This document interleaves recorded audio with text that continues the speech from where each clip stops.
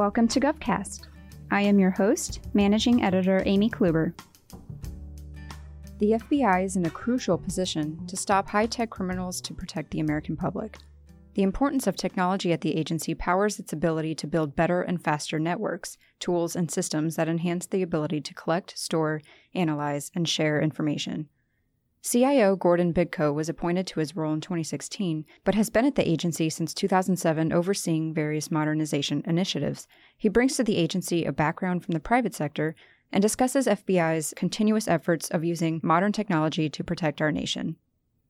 Gordon, thank you for joining us on GovCast. It's nice to have you. Thank you for inviting me, Amy. What brought you to your current role? Were you always interested in public service? I've been at the FBI for about 12 years now. Before that, I was in the private sector for a decent amount of time as well, but I was always interested in public service. After 9/11 happened, I started thinking about other opportunities and other priorities, and one thing led to another, and I ended up at the FBI, and I've been given opportunities ever since to grow and develop and be challenged, and the mission continues to keep me challenged and fulfilled. So I've stayed and, like I said, been given opportunities all along. Your background in marketing and mechanical engineering, I wouldn't expect you to have come to the FBI. So I guess it's that sense of purpose that really brought you to the position. How is the FBI leveraging new and emerging technology to execute its mission? So the use of new technologies is a constant challenge for the FBI. The pace that threats move at is accelerating, and they're always using new technologies. Within the government, within the FBI, we have lots of constraints as well. And so it's a challenge to figure out how do we keep up with those technologies. By constraints, I mean things like we have to always be worried about the privacy implications of any technology that we use. We have to be worried about, in a lot of these cases, the technology is just ahead of what the law allows. And it's not necessarily clear that we can use a new technology in the way that we would want to. That's what I spend a significant amount of my time thinking about and worrying about and trying to figure out how can we as an organization deal with those issues. Has your background in the engineering or marketing space informed at all this current space at the FBI? Without a doubt. One of the most important things for me in my role is the ability to translate a lot of the technologies and technology challenges to operations and missions of the FBI. The Bureau has a lot of really smart, capable folks across the organization, agents, analysts, professional staff, but not everybody comes in with a technology background. So being able to provide that translation to be able to explain why new technologies are important, why some of them are going to affect our capabilities, that's served an invaluable role for me, an invaluable part of my ability to do my job. What is the importance of technology in the data side of things in your role? I think that data is a part, technology is a part of the solution when it comes to data. We have to worry when it comes to data, and we have an enterprise data strategy about people and their capabilities. How are we recruiting the right folks? How are we training them? How are we retaining them to ensure that once we've made investments in them that they can then contribute? We have to worry about the processes. Those are really important for us as well. One of the real challenges for us when I say process is we collect so many different types of data under so many different legal authorities and legal constraints. Technology is a part of the solution to those things, but unless we understand those processes and those different constraints and we develop the workforce, it's not in and of itself enough. But that being said, technology is essential for us as well. One of the examples that I like to give is in the Boston bombing in 2012, we collected somewhere on the order of 50 terabytes of data. At the time, that was an overwhelming amount of information for us. We dealt with it by sending hundreds of people to look at the data. The Las Vegas shooting, 5 years on, roughly speaking, we collected a petabyte of data. So that's the pace of growth of the amount of data that we have. Those are outlier cases, but the run-of-the-mill case, the ordinary investigation, doesn't lag that by too much. So we can't, in the run-of-the-mill investigation, send hundreds of people to review all of the data.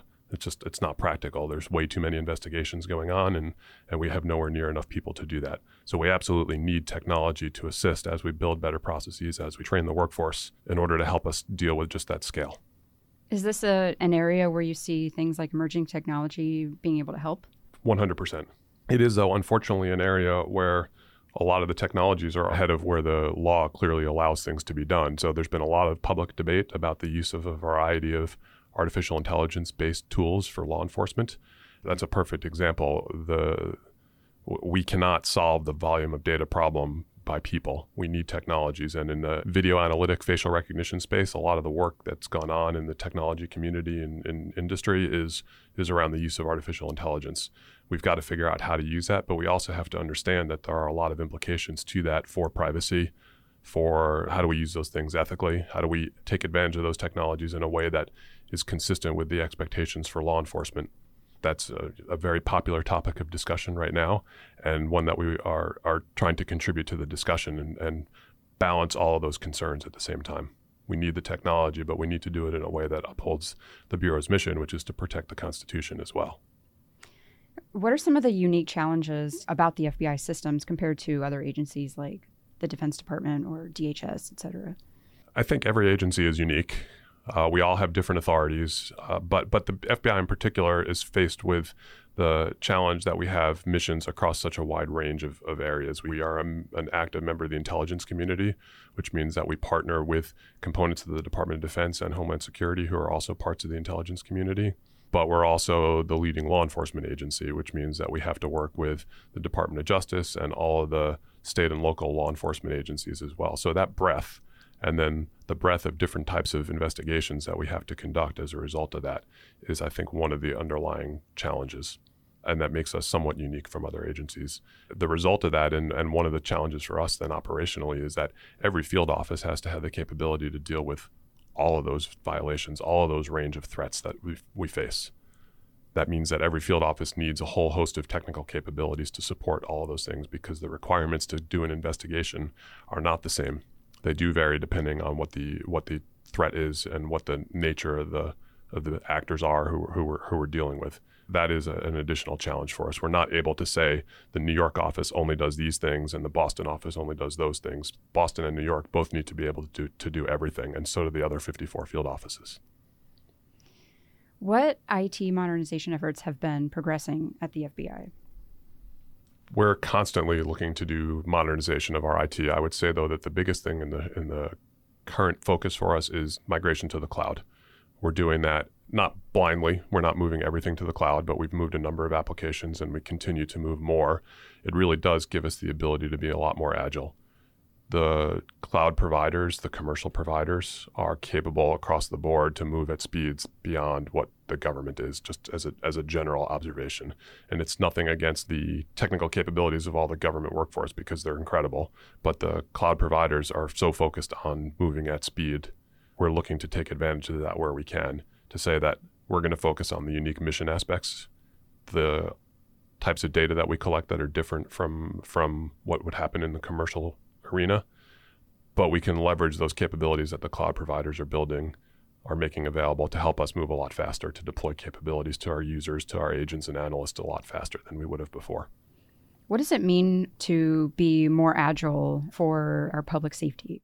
I think the best way to think about that is again, the threats change really fast. And in the old school way of doing things, the traditional bureau way of doing IT development, but lots of other government agencies and big organizations, was a waterfall model where you would come up with thousands of requirements and it would take years to build and deliver and test and verify. And by the time you did, if it even did work, it was too late. It didn't deliver Right.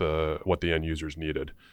The goal in being more agile is to be delivering continuous improvements, to be setting the expectation to our application delivery teams that they're going to be deploying new capabilities all the time. And it's not going to be once a year or once every other year we're going to roll out a big new release with lots of features. It's going to be on an ongoing basis, and as well, leveraging shared capabilities, shared services that allow other people who are closer to the mission need to build on top of those. We don't need everything to be an enterprise application. We need those things to comply with standards for the enterprise, but we don't need the enterprise to build every little thing for every specific use. And so if we enable that, we have, again, a really smart, capable workforce. They're chomping at the bit to build tools specific for their needs. What is the FBI doing to collect and leverage data to execute its mission and inform future work? Really paint the picture of what the amount of data that you deal with looks like. Well, so like I said earlier, in the Las Vegas shooting, it was something on the order of a petabyte of data, and that's just the world that we live in. You can't go anywhere without there being surveillance cameras, people carrying their cell phones, taking pictures or shooting videos. And when that happens in public, it's a large amount of data. You add to that everybody's on social media, they're posting, they're tweeting, they're on Instagram, they're on Snapchat, it goes on and on. And there's a new social media platform, it seems like almost every week.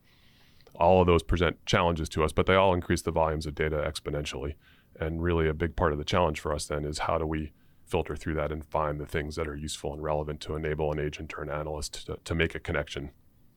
We do have an enterprise data strategy that's focused on trying to do that, on trying to help us standardize and structure some of that data in better ways, because that is one of the challenges with all the different sources of data that we have. We get data from somebody, we serve them with a subpoena, and they present data back, and it comes in a million different formats. There's no standards for the way that the world shares that information with government. There are, of course, lots of standards for how data is tagged and shared across industry, but in the providing of it back to government, there's not a consistent way. And so we need to figure out how to do that better ourselves when we collect that data in different formats. How do we tag it? How do we standardize the way that we collect it and analyze it for our workforce? With the FBI's data efforts, what role does industry have in this? Industry is an absolutely vital partner for us. A lot of what we do is dependent on working closely with industries across the board. People who deliver tools and capabilities, people who manage social media platforms and collect data, people who are creating new capabilities. We need to be working as close as we can with them across the board on all of those dimensions. It's the only way that we really can hope to accelerate some of our progress. Without that, we're always trying to do things where there's something new happening that it's going to be a challenge for us to understand and keep up with. So we really need to work closely with industry. The other piece of it that's really important to us from the industry partnership standpoint, though, is working with them so that they understand what some of the threats are as well. Because of the nature of the FBI's authorities, not only are we collecting all this data, but we are also the lead domestic agency for cyber intrusions. And so when many of these companies, unfortunately, who have advanced technologies are also targets, and it's an important opportunity for that to be a two-way discussion. We want to understand how do we use their technologies, but also how do we help them understand the threats and to protect themselves. Now, going back into the security concerns a little bit, how have privacy and security concerns related to collecting and hosting sensitive data changed in recent years? What is the FBI doing in terms of data governance and security to address this?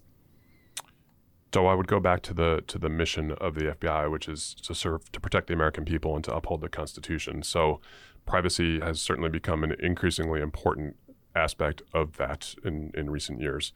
The high-profile breaches that have happened across a wide range of organizations, government and private sector, they've really emphasized the importance of that for us. We don't deploy any system without going through a privacy assessment.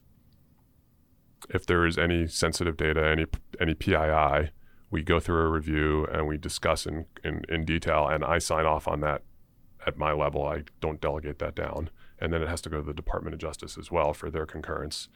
We go through a process there where we look at what that information is, what are the risks to that information, how could it be used, is there a possibility for it to be misused, and how do we control that and minimize that? And that covers a whole host of things, from ensuring that the data are appropriately segmented and only people who should have access to it do have access to it. And I think that's a really important thing, Amy, to talk about for a second, which is that we try to share as much as we can, when and where we can. That's an important part of the FBI's mission, to make sure that people should have access to data when they should, that they do have access to it. But at the same time, there is certainly sensitive data that not everybody needs to have access to or should have access to. And so we spend a lot of time making sure that those data and those systems are controlled appropriately so that people who should not have access don't have access. It is a really hard problem. The organization is very fluid. The nature of the information is dynamic over time. So we might start an investigation, and it looks like in the initial leads and the initial investigation that it's an ordinary gang or violent crime investigation. The way we work a gang investigation most of the time is those are not restricted. The information is available, and any analyst or agent has the ability in a search to see that information. If they run a search query and it comes back with information from that investigation, they'll have access to it. But what happens if 3 months down the road in the course of that investigation, we realize that there's actually a public corruption aspect to that investigation? It's not just about a gang. Well, then the public corruption investigation is obviously much more sensitive. It's treated in a much more restricted fashion. We really narrow down who can have access to it to only the very specific people who are working that investigation. You need to be able to go back and tag all the data that previously was treated as open that anybody could access and say now only people who are working that public corruption investigation should be able to access it. So we spend a lot of time and effort trying to do that. It's very complicated because we have so many different legal authorities which have different rules about who can access the data and for what purposes. For example, we can collect under the right legal authorities taxpayer information, but again, it's very restricted. We can collect HIPAA protected information or during a healthcare investigation. Again, it's very restricted. If the case goes to a grand jury, the information that's presented to the grand jury is very restricted in who can see it and access it. And again, all of those, we have to figure out how to put in place the right rules. So we invest a lot of time and effort in that. Going forward, a big part of the focus is how do we automate those things better and smarter so that we can, with the volume of data, still understand that that information needs to be managed appropriately, but also be made available. And again, there's just so much of it, we can't do it all manually anymore. So it really comes down to, can we enable the computers, the machines, as data is collected, to tag information in ways that it can be managed appropriately. Is technology ever hindered with all these restrictions that are put in place? There are absolutely things that we make a risk assessment all the time, trying to balance security and privacy and operational needs of the mission.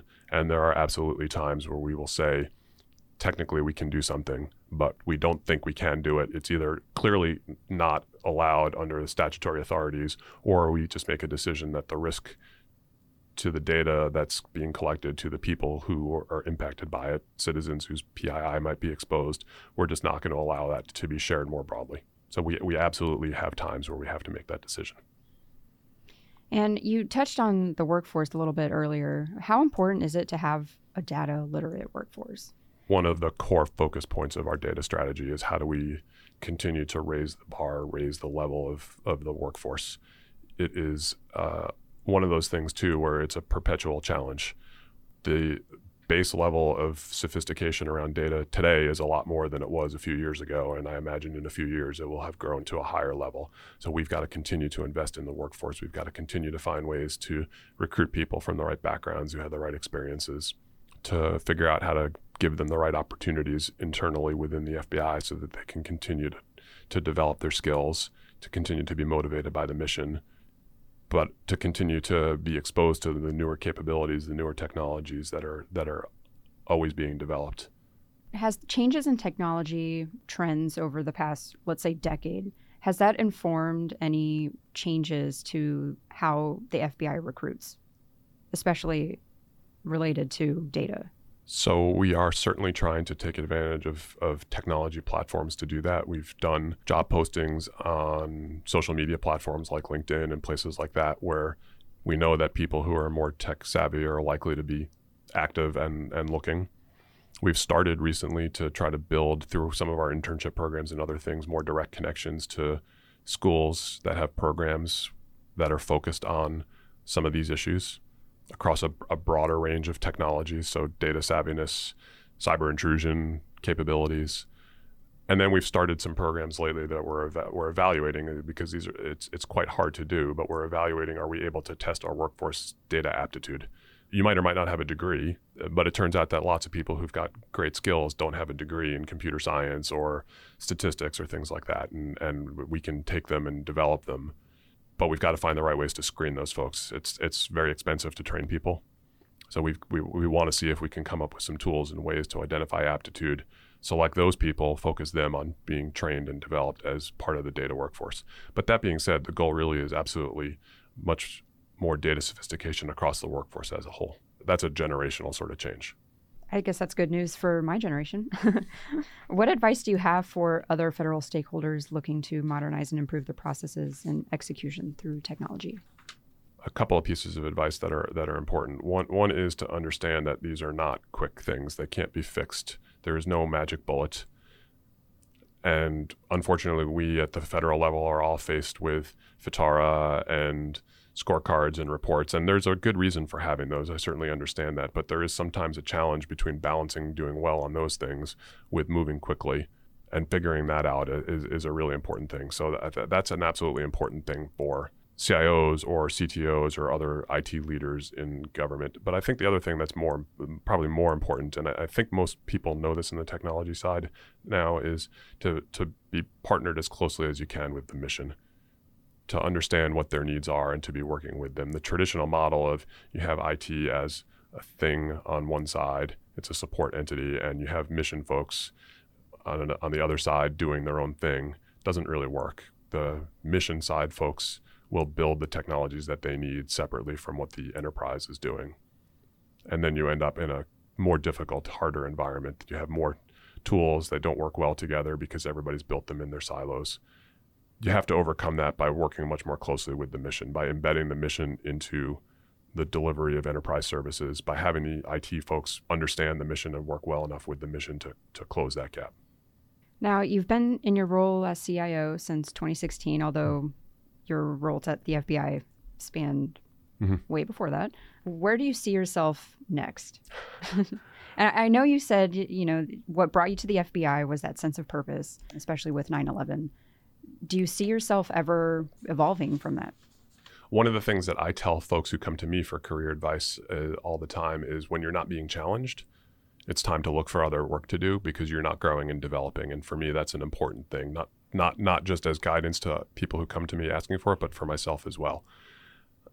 I'm still challenged in this job right now, so I'm not worried about looking for other things or moving on. At some point, I would envision that the challenges won't be the same as they are, and I'll look for something else to do. But I'm not doing that today because there are so many challenges. There's things we haven't even touched on that I spend a lot of time learning about and understanding their impact to the organization, and those continue to excite me and fulfill me. And I wake up in the morning struggling with how we're going to solve a new problem. And for me, that's more than enough to keep me going. With all the problems in the world, there's enough to keep that going. There is unfortunately an unending stream of threats and challenges out there, and the bad actors are increasingly tech savvy, increasingly dependent on technology, increasingly using technology that affects, I think, every mission in the FBI. Well, thank you so much for joining me. I loved your perspective, and I hope to watch from afar all the progress that the FBI is making with its IT systems and, of course, fulfilling its mission for protecting the nation. So thank you. Great. Thank you again for having me. GovCast is a production of Government CIO Media and Research. For more podcasts, head to governmentcio.com/podcasts. GovCast is produced and hosted by Amy Kluber. Edited by Chris Edwards. Theme music provided by Big Hoax. If you're interested in sponsoring a podcast, contact us at sponsor@governmentcio.com.